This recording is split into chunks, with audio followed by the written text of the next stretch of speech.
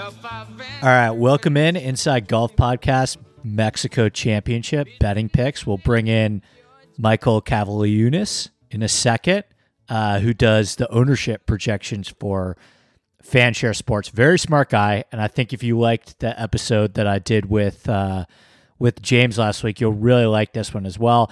And we talk all through Mexico too. It's a really interesting week for DraftKings, so this one is a little more DraftKings heavy than betting, but we cover all of it.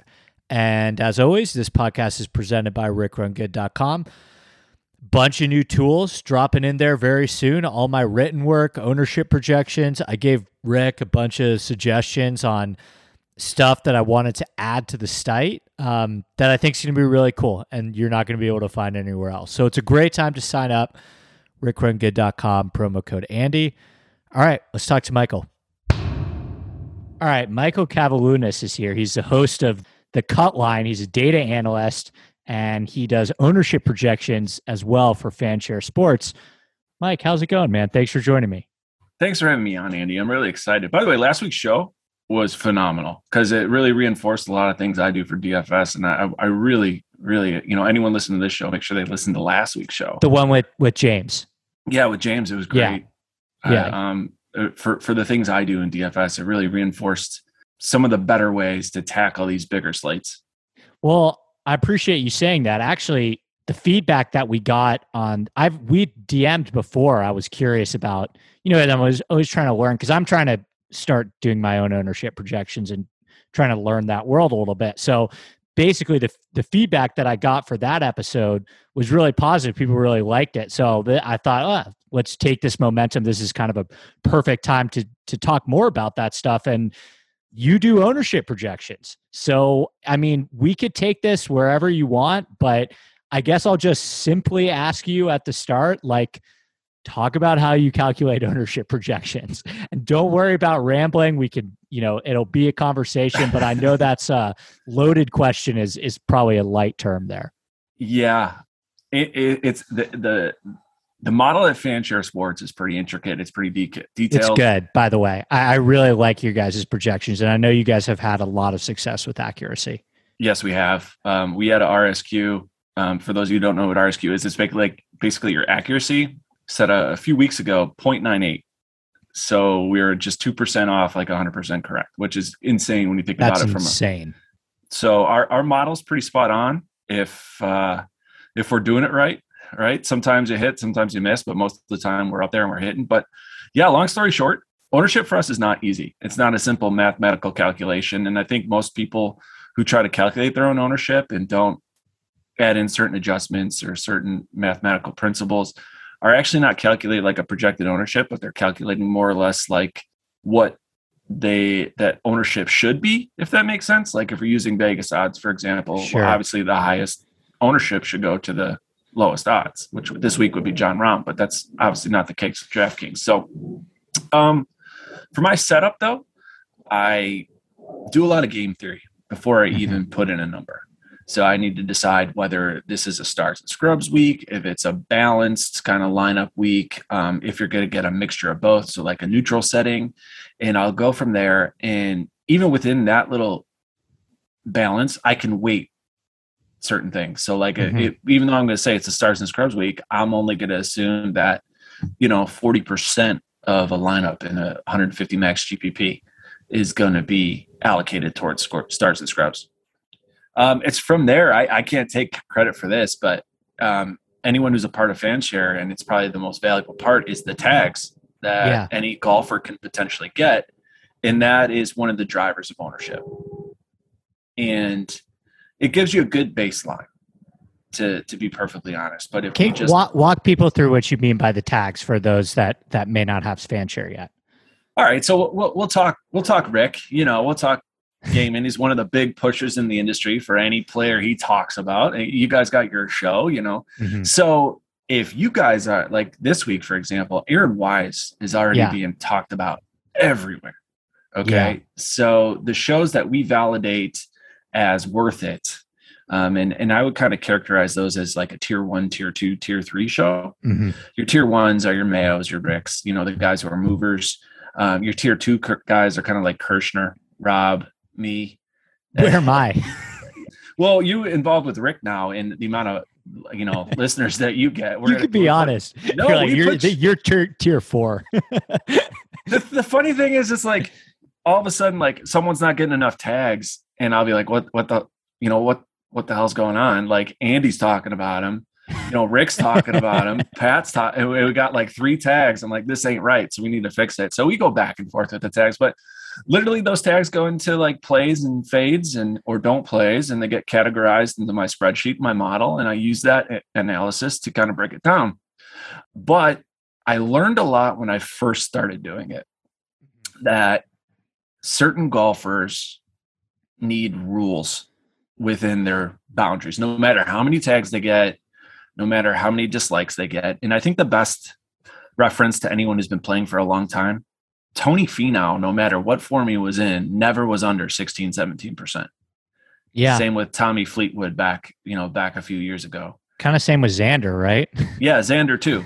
Everyone wants X to finally get that, win, and they want to be on him. They want to miss him. When Doug Gim pops now, Doug Gim gets ownership, even though the guy's That's what you talked about with Mayo. That was something I talked about in the show with James, where certain players are they get that bump if they're, fan favorites from some of the content guys. Exactly. So there's certain rules and caveats. Like everyone could talk about playing Patrick Reed. And you guys talked about this last week. No one's going to play Patrick Reed. You think anyone's playing 10K Patrick Reed this week? Hell no. Yeah, so I would agree with you. I think you're probably right. I think I have him. I would imagine he's like 5% this week. It's a little higher right now, but that number could go down and go up. Okay. So with that baseline then comes in more or less where I will go into DraftKings and I'll build lineups. Mm-hmm.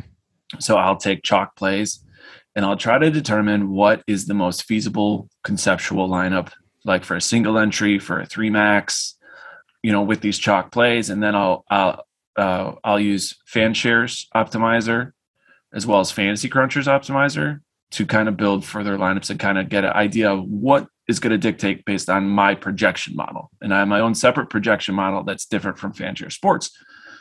And this is where a lot of manual adjustments come in. Yeah. And it's funny because I'll get messages all the time. Like, are you really sure that, Rory McIlroy is going to be sub 10%? I'm like, yes, I'm 99% sure he's going to be sub 10%. And if you don't want to play him and leverage the field, by all means, don't. And then, of course, they message back like, holy shit, you were right. Yeah. Like, how did you do that? And that's really what it comes down to it. Now the funny thing is, though, with this season in particular, that I've gotten so into the ownership projections, it's probably made me a worse DFS player because I'm trying to get too different. And I know the feeling well. Yeah. So what I've kind of adopted as a rule, and I've gone back and I looked at like the optimal lineups for most of these tournament fields. Your ownership range is like 70 to 100, that aggregate ownership. Yeah. And that's kind of optimal. I tend to build below that, which is not great always. Right. And that's where if that hits, you're winning. Oh, yeah. There's no doubt in my mind, like you're winning, but the chances of it hitting, there's a reason that there's low ownership. There's a reason that their Vegas odds are astoundingly high. Yeah. Although Cody, our guy Cody, I think his lineup at the Heritage was definitely sub 70 for sure.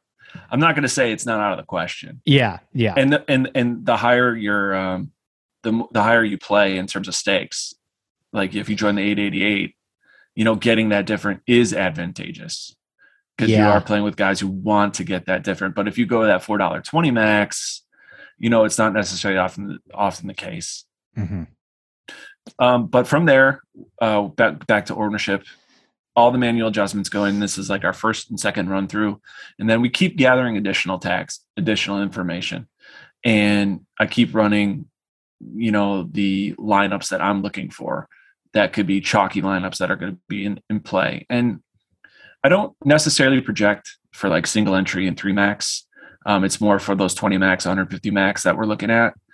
That's where the big money is, like who really wants to chase that $5 single entry that's going to win you $500. But Yeah. that's the smart contest to play for anyone playing, by the way. But that's where it stems to. And one of the things that people, I think, misunderstand about other people's ownership projections, depending on how detailed they get. I won't throw anyone under the bus, but I know there's subscribers to Fanshare who use our ownership as a guide and average it out and put it as part of their own projections. Okay. I believe you. That doesn't surprise me at all. Can I go backwards with you for 1 second? So how many shows do you have to watch per week? Like, are you kind of sitting there? I know my show comes out on Sunday, but then are you kind of sitting there on Monday and you have to consume all this content? Or are you kind of sitting at your computer screen and watching Twitter too to see what people are tweeting about? Because I'll give you a good example. It's not always just what's said on shows, right? Like, for example, I tweeted about Jon Rahm today that he hadn't finished top 10 in the last 2 years in any time he's been in a weak field. There, you look at the analytics of that tweet. There's like over 20,000 people that saw that tweet, right? So maybe if we say 2% of them are like, oh, I'm not going to play Jon Rahm this week because he's way worse than I thought in shitty field events. Like, do you have to sit on Twitter and like monitor all that stuff? Luckily, I don't. Okay. That's someone else's job at Fanshare. And, okay, cool. And luckily, I don't have to do that. And Andrew Rutherford, Devin Rutherford, they're the owners of Fanshare Sports. They do a great job of curating all that content and bringing it to me to use. But God, if I had to listen to all those podcasts, thank God they invented high speed, right? I would go crazy. But, you know, we got, honestly, if we didn't have that as part of a foundation for ownership, our projections wouldn't be as good as they are.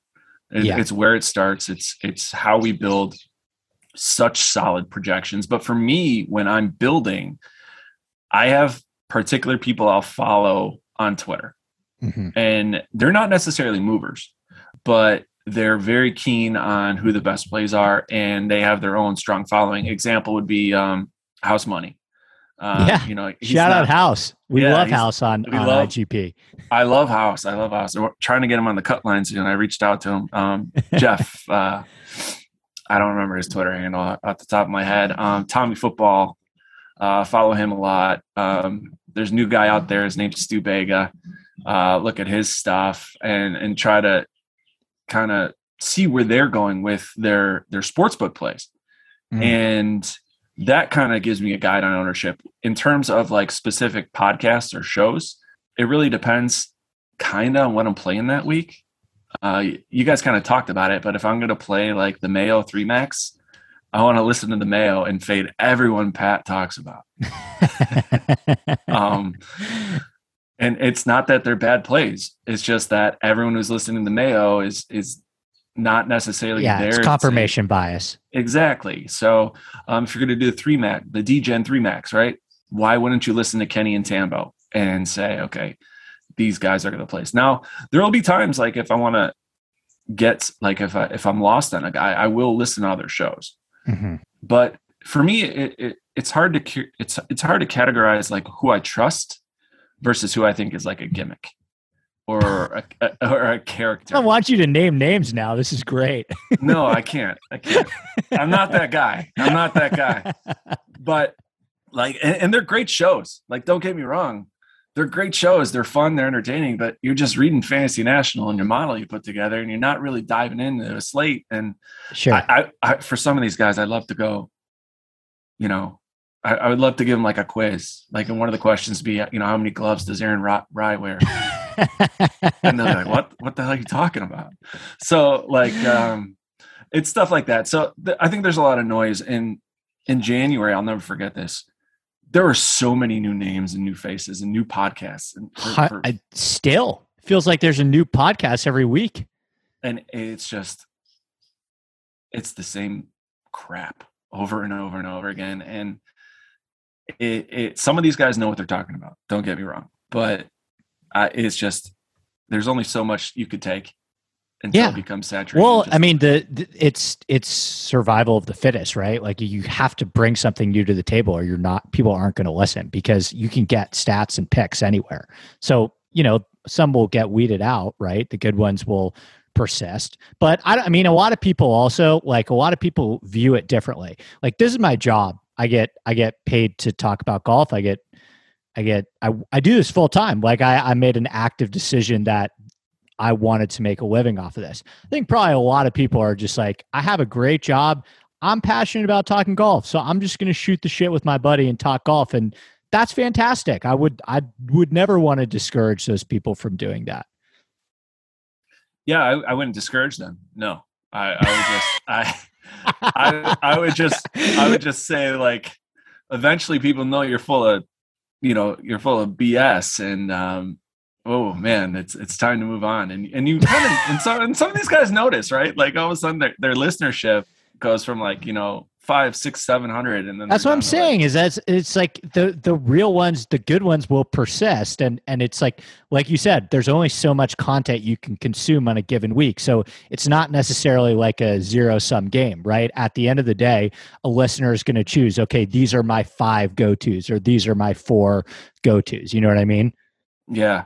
I think the biggest difference between a great show and even just like an average or good show is that, and I think it's one of the models that we do at Fanshare Sports, why we try to produce the ownership that we produce, is because we want everyone to win. Like we want you to win. Like it's like, my DMs are full because people tell me that they won, or people text me, back when I started, I was giving my number out like a stupid dumbass. And, don't do that. Well, give my boy a shout out. He's up in Minnesota. Ryan Kaiser, one of my kind of like original listeners, he hit a PGA single entry win for 5,000. And I was so happy for him because he's the best, right? Grinding and grinding. And it's kind of what actually drew me into doing this, and what Rick started doing with his YouTube shows and everything like that. In all honesty, like on the cut line, I should have a little page dedicated to Rick, like a shrine. Hey, this only exists because of him. He was a big inspiration for me as well, breaking in at the very beginning.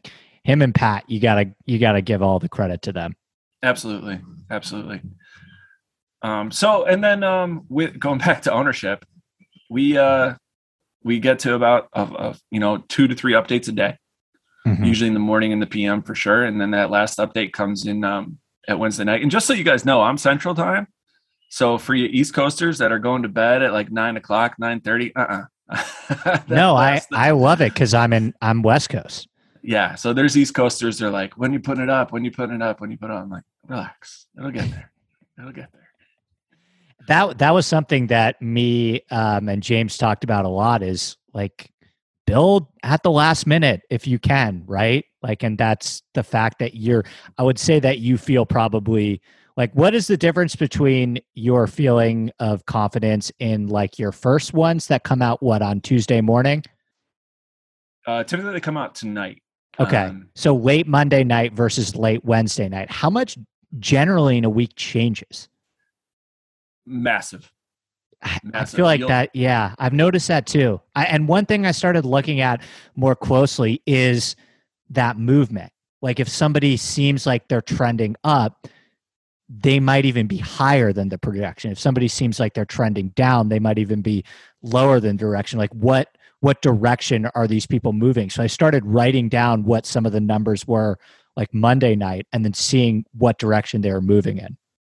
Yeah, that helps on Fanshare. There's actually an indication how much they've moved. You guys have the arrows, and yeah. And it also tells you the difference. Yeah.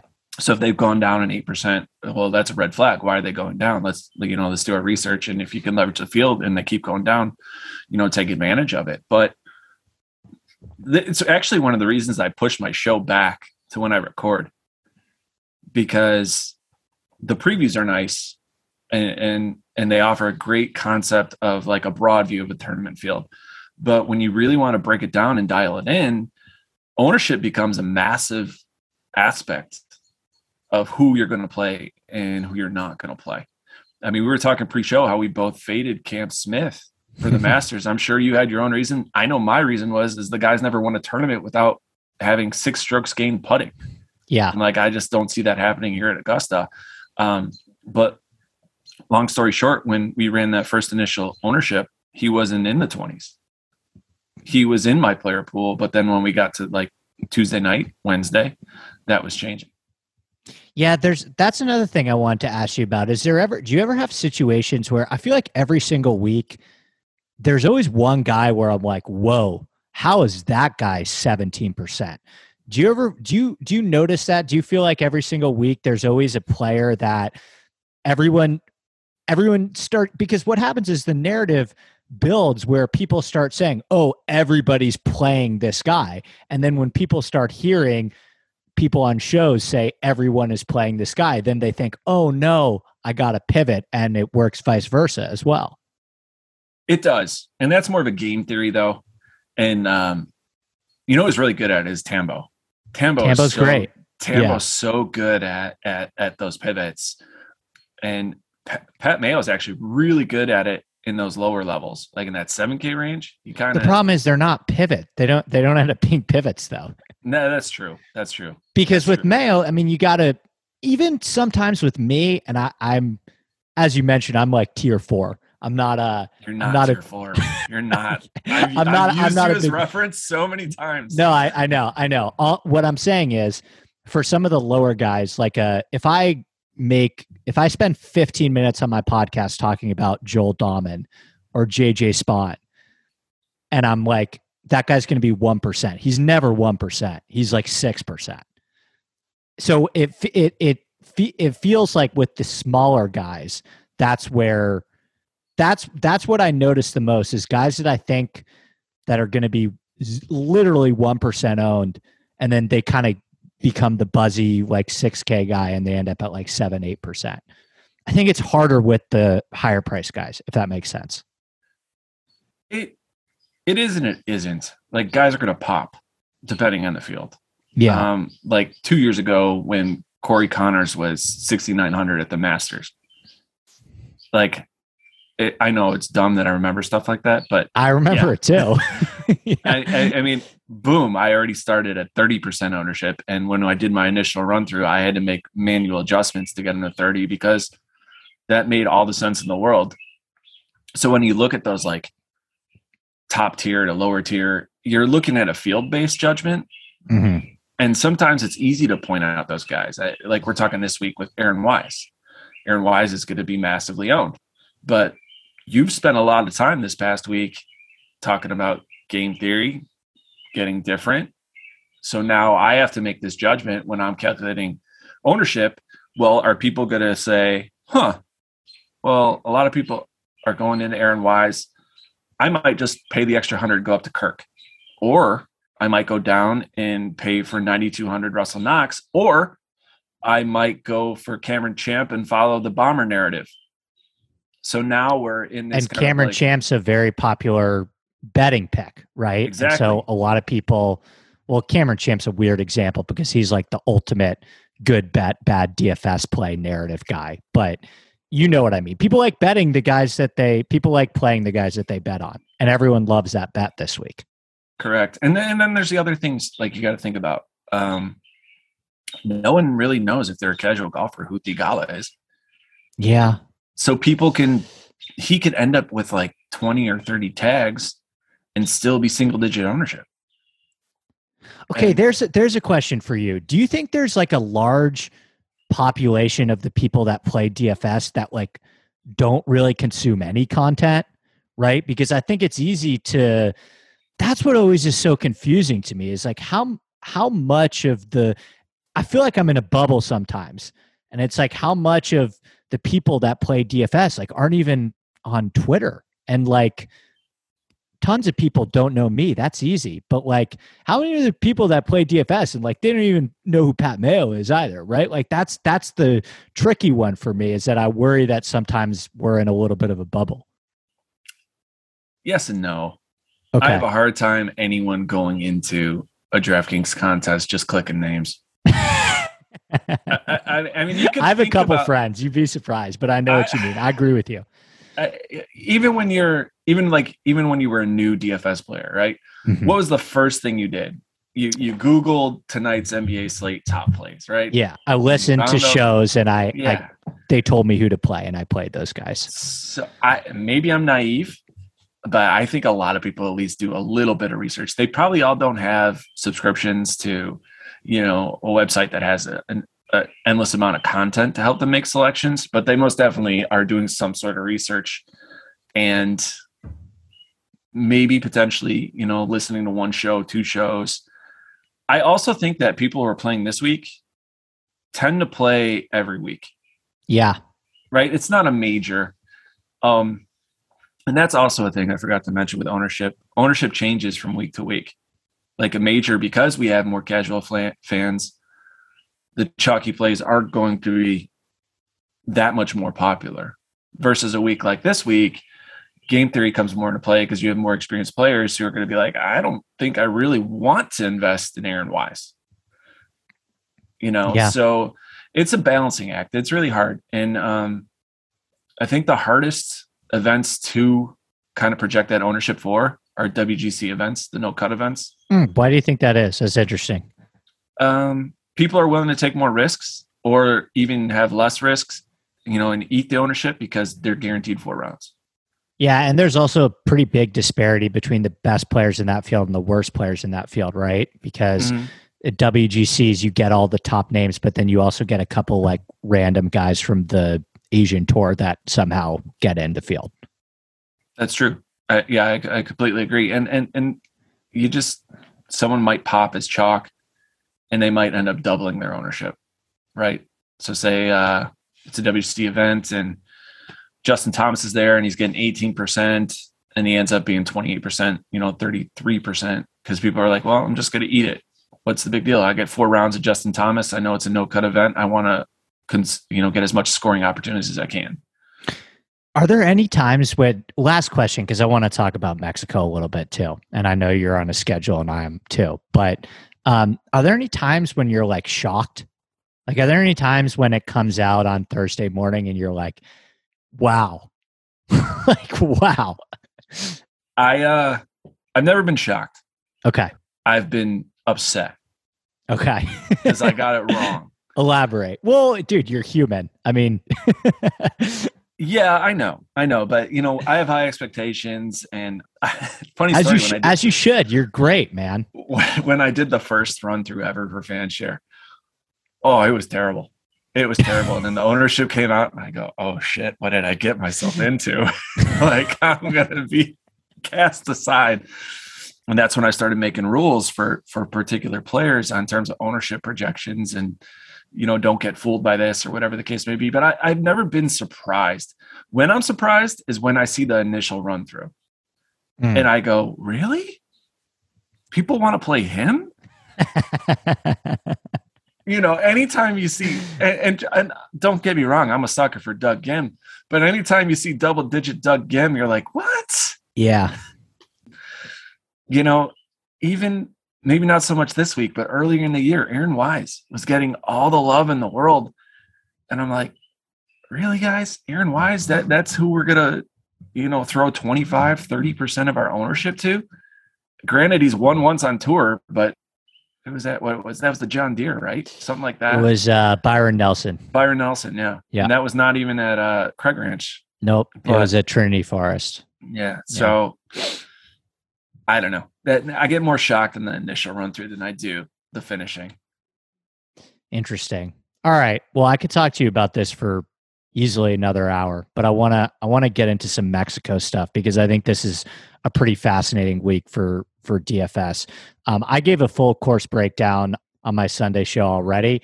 You do an excellent one over at the Cutline. Before we dig into the slate, is there anything you want to add about the course?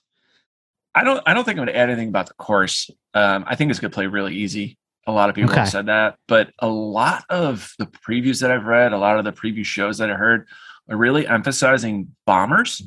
And I'm already telling you, I am going way different, and I am not going to go and invest my time on bombers. And I see such strong correlation too Which, Byron. by the way, sorry to interrupt, that was something that right after the podcast with James, we were both like, fuck, I wish we talked about that, because that's something that we do too. We try and figure out what the narrative is this week, and you try and have to create your own different narrative because, and you're right, the Bomber one is already starting, and I'm partially responsible for that. I'm sure, but if you can find a narrative that's like different, who knows? Well, a couple numbers, and this is all from the Byron from last year. All right, this is where KH Lee won, if you guys recall. Just looking at the top 10. So that's KH Lee down to Doc Redman. And I wrote this up in the course preview, but just looking at this year's stats, only 2 of last year's top 10 are in the top 10 of driving distance this year. The rest, except for 1, are sub 50 in terms of the rankings. Like driving distance at TPC Craig Ranch, and it's kind of like a strong correlation for me this week. Driving distance is not the say-all be-all. I looked at the weather widget that's on my course preview page, and wind's not going to be that bad. So it's one of those elements that I'm going to fade in terms of my model building and what I'm looking at. And I'm going to try and take advantage of just pure ball striking and approach. Speaking of driving distance and pure ball striking, I think the issue with Jon Rahm this week is one of the more fascinating conundrums I have seen in DraftKings in quite some time. I haven't seen this big of a disparity between the best player and the second best player and just the quality of the field in general. If you told me he was going to be 12K, I wouldn't have blinked. If you told me he was going to be 12.2, I don't know if I would have blinked. So let's start with Rahm. What are your early ownership thoughts on him, and are you playing him? Right now, I'm going to wait on Rahm until that final kind of ownership run through. Okay. And he is going to be double-digit owned. That's for sure. But a lot of ownership's going to like that Aaron Wise group. Wait, hold on. I thought he was when you say double-digit owned, yeah, he's going to be double-digit owned. I think he's going to be. I was talking to Cody this morning, and he was like, Rahm might be 75% in some of the higher stakes contests. Like he's way too cheap in this field. In the higher stakes contest, for sure. Yes. He'll be extremely higher owned. And your lower stake contests, like the $4.20 max, you're probably gonna be looking at maybe 28%. Oh, that's silly. But the reason is people look at kind of those narratives that we're talking about. Like he's been brutal, right? He's been brutal. And then now also you're looking at the field. Okay, I'm going to commit 11,300 to Jon Rahm. That gives you a shade under 8,000 per golfer, like 7.7, 7.8. They don't know golfers in this range. Who's down there? Lipsky, Rogers, Wyndham Clark, Nate Lashley, Pat Perez.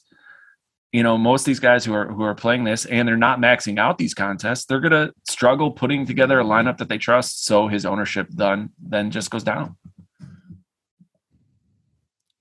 That's fascinating. Now I'm kind of back to the drawing board. I was going to lay out a case for you. Well, I have 2 cases. So can I give you the case first for why I think you should play Rahm? Absolutely. Okay. So I think that the issue with Rahm this week is I think the difference between Rahm and a lot of the 9K guys is way greater than the difference between the 9K guys and the 7K guys. So, for example, you can play Rahm and Lanto for the same price as Tringale and Munoz. I think Lanto's better than Tringale and Munoz. And however you fall on those guys, like they're somewhat mostly in the same tier.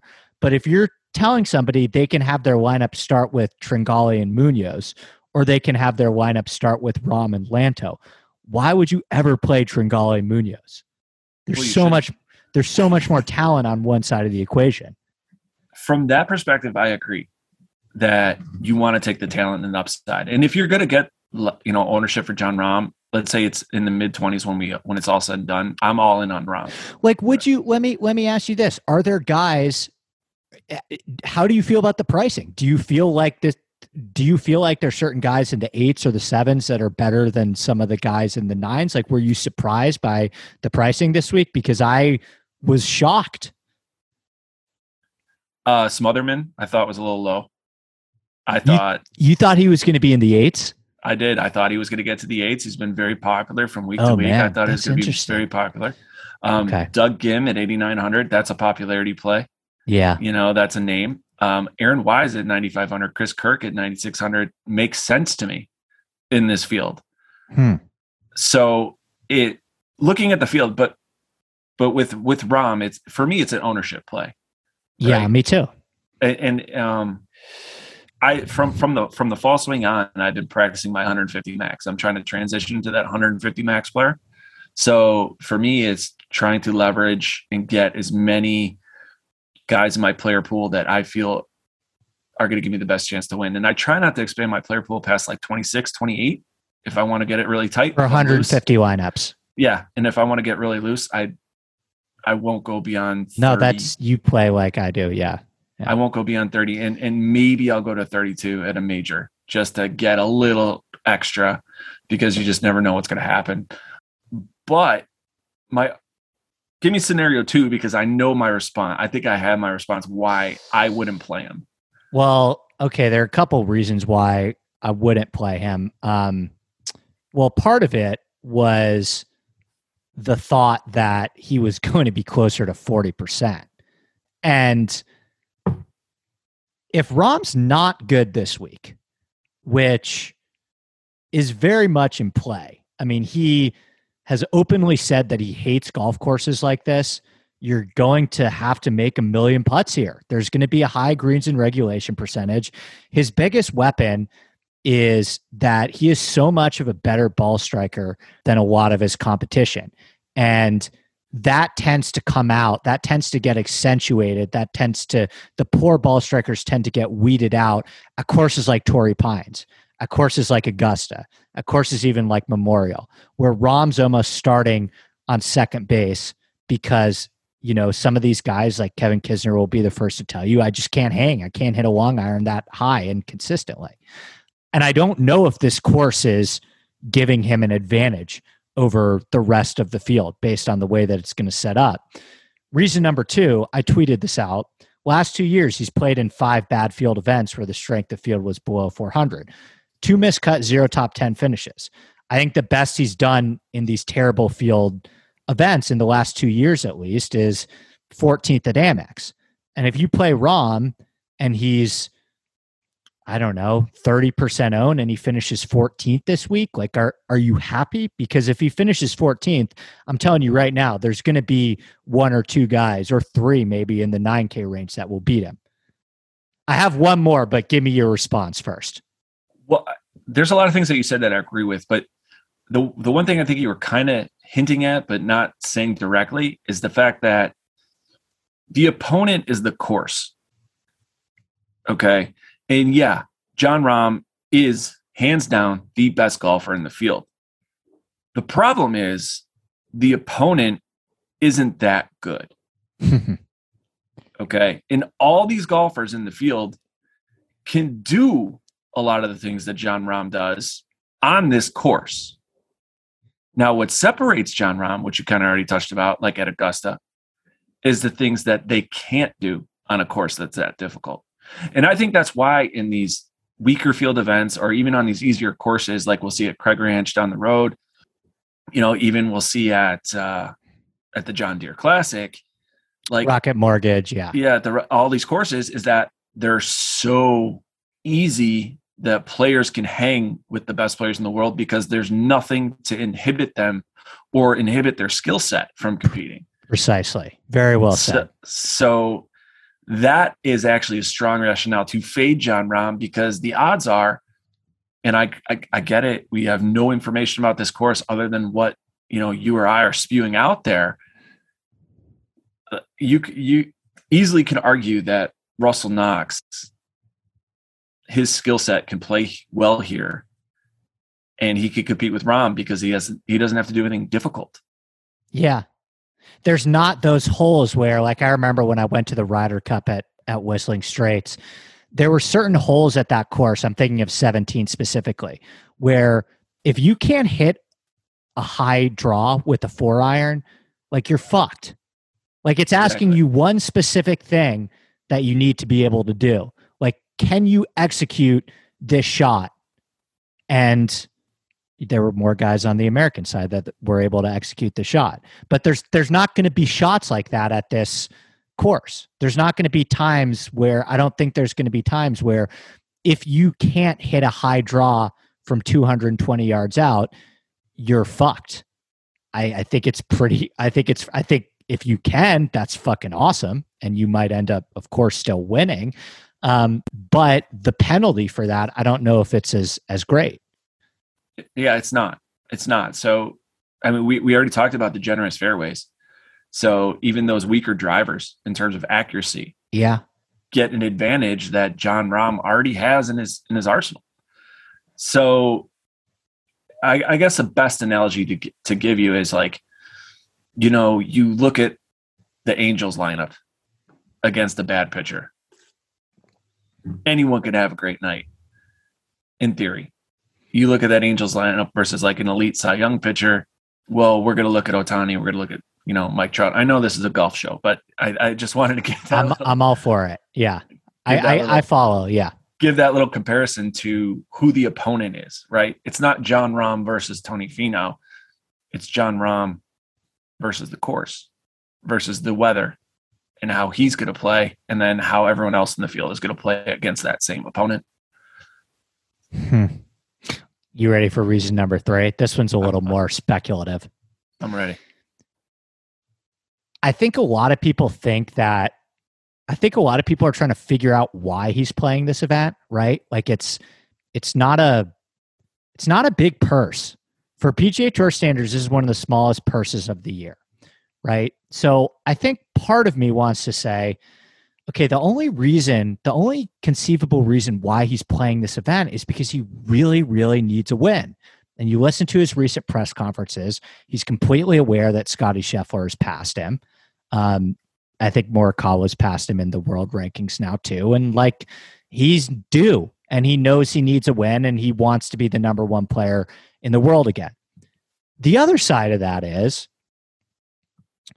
I was talking to Cody about this morning, like, and he brought up the point where I'm not sure we know how much control over that Rahm actually has over his schedule.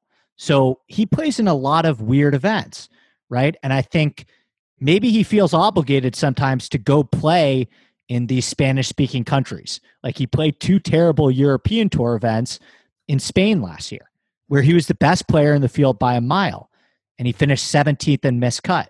Like even worse strength of fields than this. 2 in the fall, like the Andalusia Masters and some other tournament in Madrid.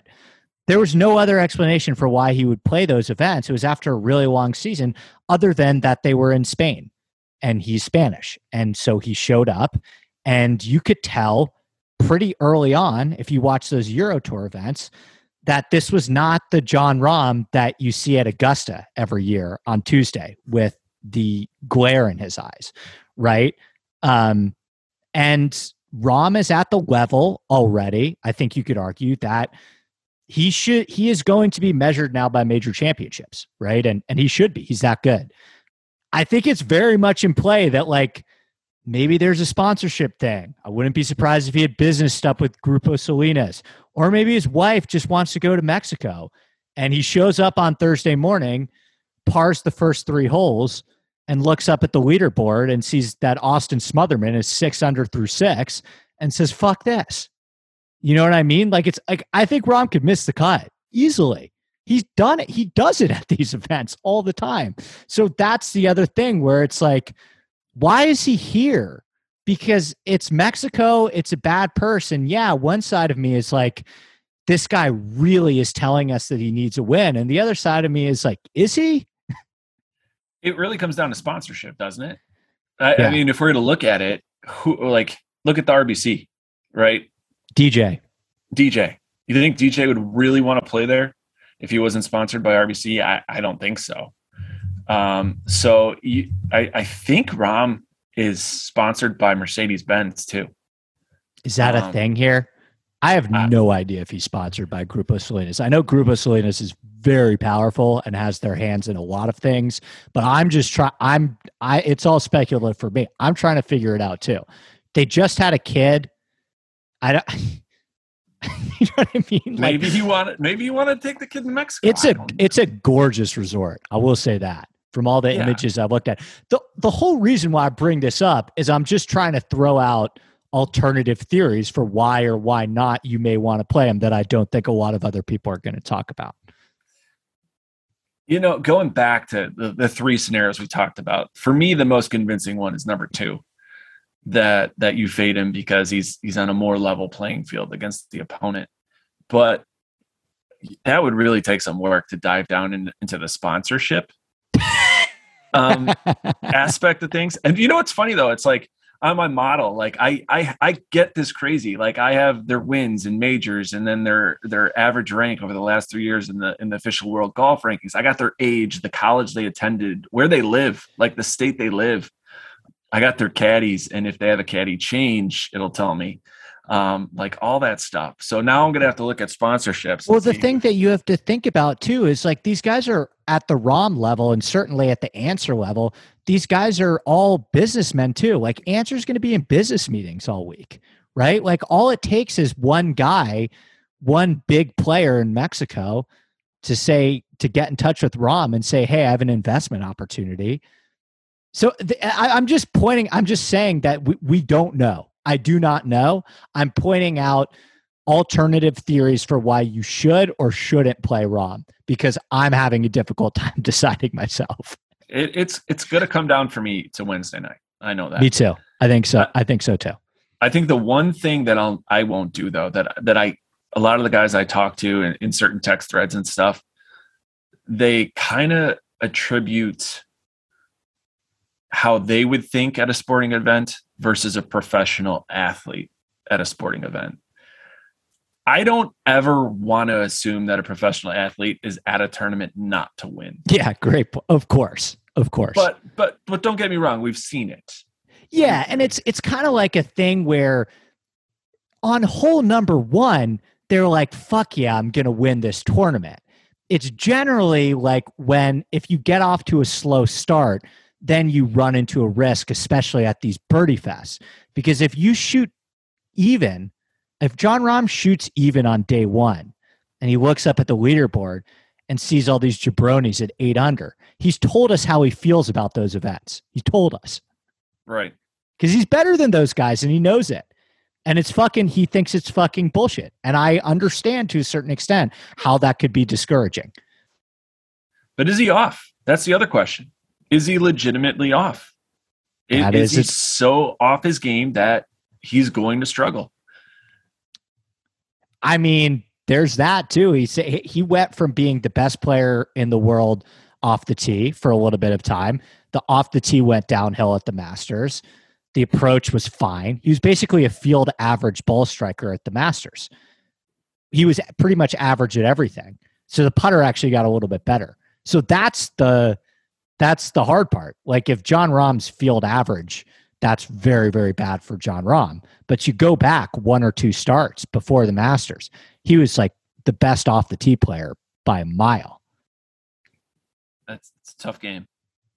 Let's move on. I mean, dude, I could talk to you about this forever, but I think it's a tough one to figure out. I'm with you. I thought the ownership was going to be a lot higher than you were saying. I trust you more than my initial thought. So I have to see, but let's go down. So if you're not playing Rahm, where would you start? Patrick Reed. Oh, all right. Make the case.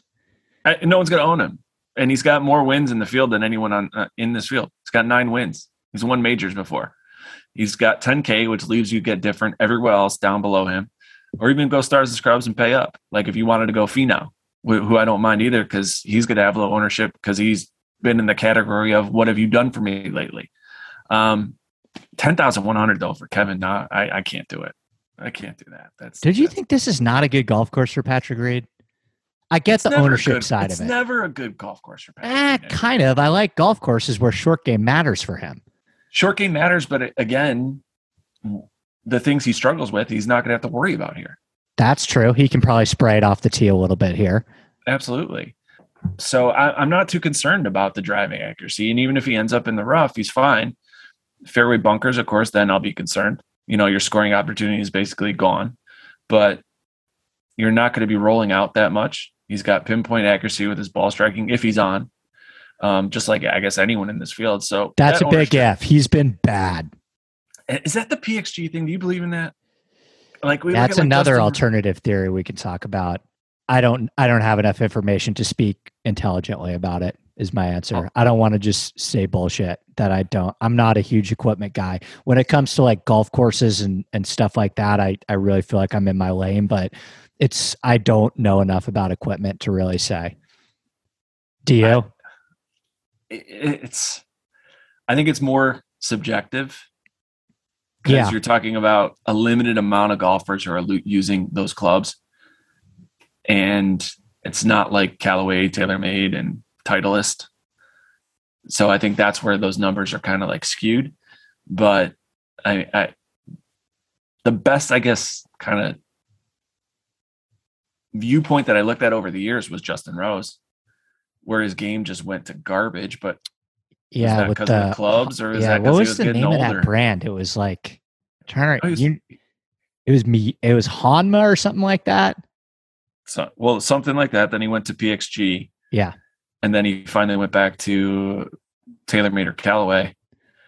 But I don't know. If you're an equipment guy and you don't like the PXG narrative, I get it. But it's Patrick Reed. You want to get different in those like big mass multi-entry contests. You don't need a lot of Patrick Reed to get different. Like even 25%, right? That's going to leverage so many lineups. But that's from an ownership standpoint. That's where I would go. All right, we got him. Fuck, man, you're good. You're going to have to come back on. I have another podcast to do in like 12 minutes, so I need to move down. But you have more than earned a repeat visit. I could talk to you about that. This could have been 2 hours. You're good to talk to you about this, man. Give me somebody a little bit lower. So 8K into 7K, and then we'll maybe throw out a bomb towards the end.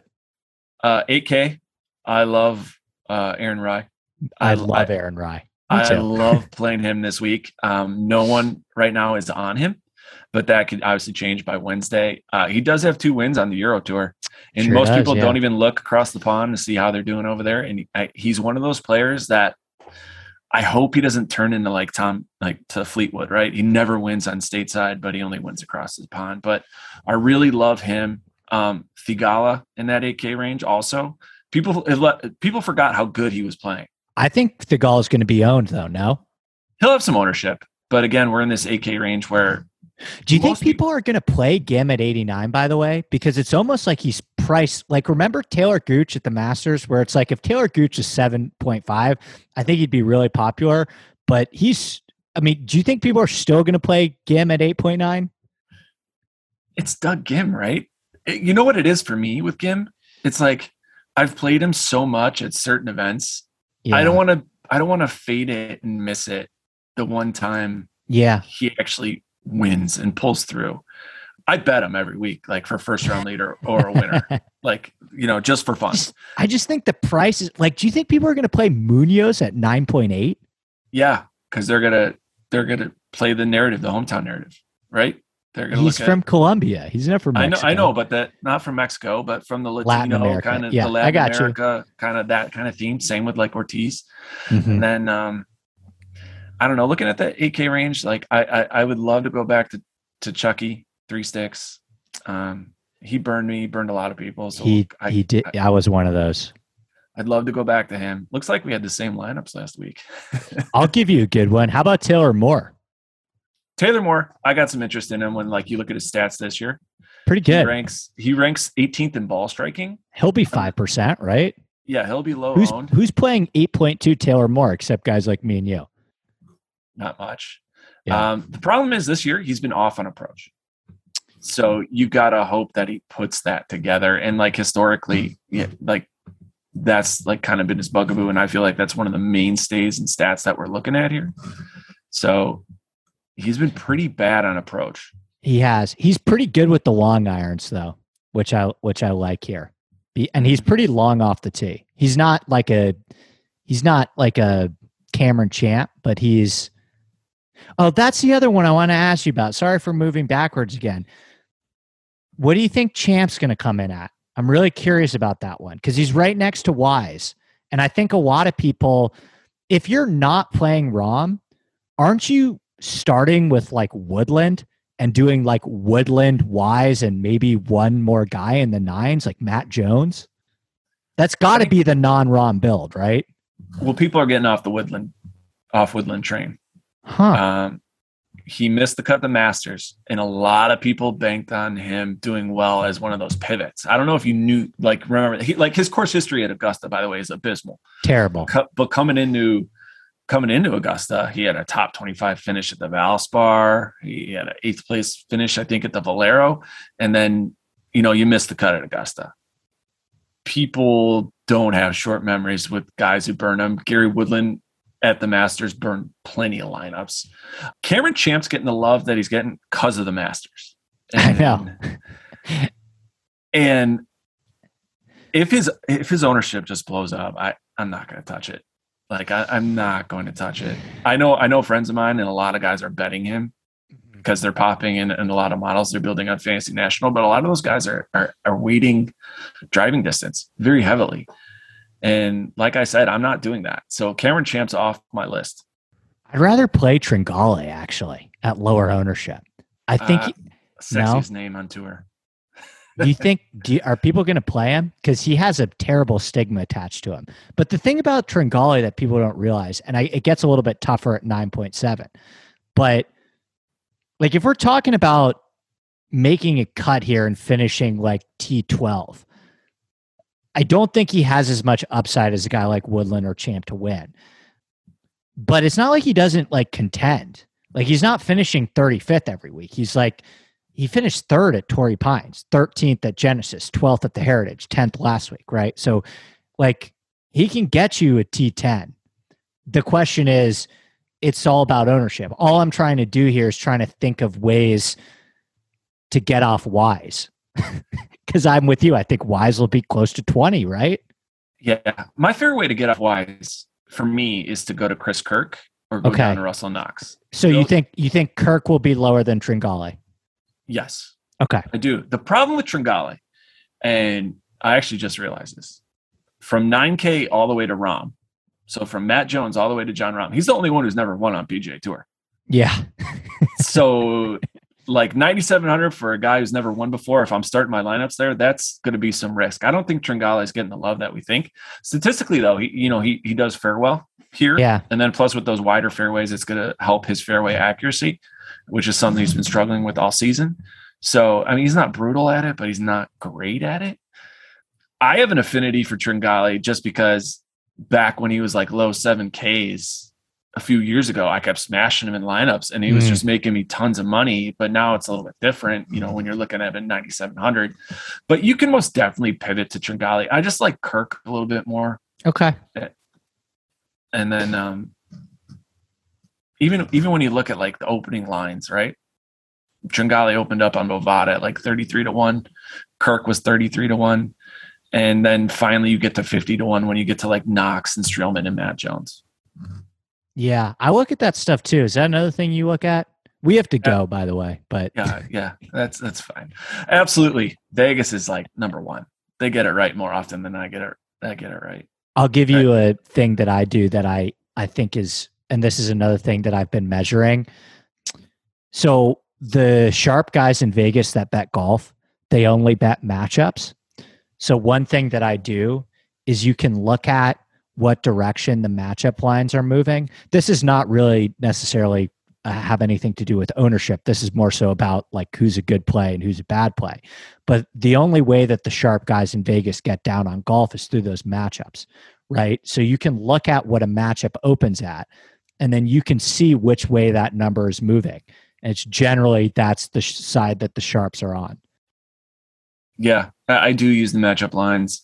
the top 20 lines, all those Vegas lines. Looking at the opening lines, and I use Bovada's opening lines just because it's easier to import in my model. But looking at where Tringale ranks, he's 7th. He's tied for 7th, and he's tied with Aaron Wise. So have fun, picking between them. And then the surprise actually is 9,100 Streelman. He actually comes in at 40-1, which is just above Champ, Brendan Todd, Knox, Jones. And I haven't updated it yet to how they've moved. This was just how they opened up. Yeah. All right. Give me a plug. Plug everything that you're doing over at Cutline, over at Fanshare, and we're going to do this again very soon. Yeah. CutlineGolf.com. Check it out. We do our tournament model. We do our Vegas model. We have a course report. We even have a blog section about how to, attack certain types of slates and game theory and kind of those ideas. And of course, fansharesports.com. If you're not signed up, just use the discount code Cutline and you get 20% off your monthly membership for life, not just one time, for life. You get 20% off your whole monthly membership, which is pretty sweet. And we got the best ownership in the industry. Got guys like Rob G, who you know very well. Rob's fantastic. Yeah. And then they're always, in the Discord putting content up on Fanshare's blog. So great team to work with. I love being a part of Fanshare, and without a doubt, best ownership in the industry. No offense to everything that you guys are doing. No, of course, man. None taken. You should feel that way. I would be concerned if you didn't say stuff like that. And you work. I wouldn't have also had you on if I didn't have an incredible amount of respect for the work you guys do. So thanks again for joining me, buddy. This was a blast. It was good to see you. Thanks, Andy. All right, that's it for the show. Special thanks to Michael. Special thanks to RickRunGood.com. You can find me later this week on The Scramble with Rick, odds checker articles, Wednesdays and Saturdays, DFS Final Thoughts article on Wednesday. Oh, I'm also on the Golf Gambling Podcast. I'm subbing in for Twitterless Steve, who's on vacation. So it's me and Capper just yelling for an hour. It's really good. We've got a lot of comfortability there, and it's a very fun podcast. So check that out as well on the Golf Gambling Podcast feed. All right, best of luck with your bets this week, and we'll see you next time. Cheers. If I ventured in the slipstream between the viaducts of your dream, where mobile steel rims crack and the ditch and the back road stop. It's happening daily. We're being conned by the institutions we used to trust. The mainstream media is distracting us with meaningless headlines instead of focusing on the harsh realities facing American families. Time is short before something big happens, and that's why so many folks are preparing. They're becoming self-reliant by investing in emergency food storage from My Patriot Supply. Go to MyPatriotSupply.com and secure 4-week emergency food kits for each member of your family. Each kit contains tasty breakfasts, lunches, and dinners, averaging over 2,000 calories per day. Save $50 on each 4-week food kit you purchase, plus get free shipping on Ready Hour 4-week emergency food kits. You're not ready if it's not Ready Hour Foods. At My Patriot Supply, you can also get solar power generators, water filtration units, heirloom seeds, and survival gear. Order by 3 p.m. and your unmarked boxes ship the same day. Shop MyPatriotSupply.com today. MyPatriotSupply.com.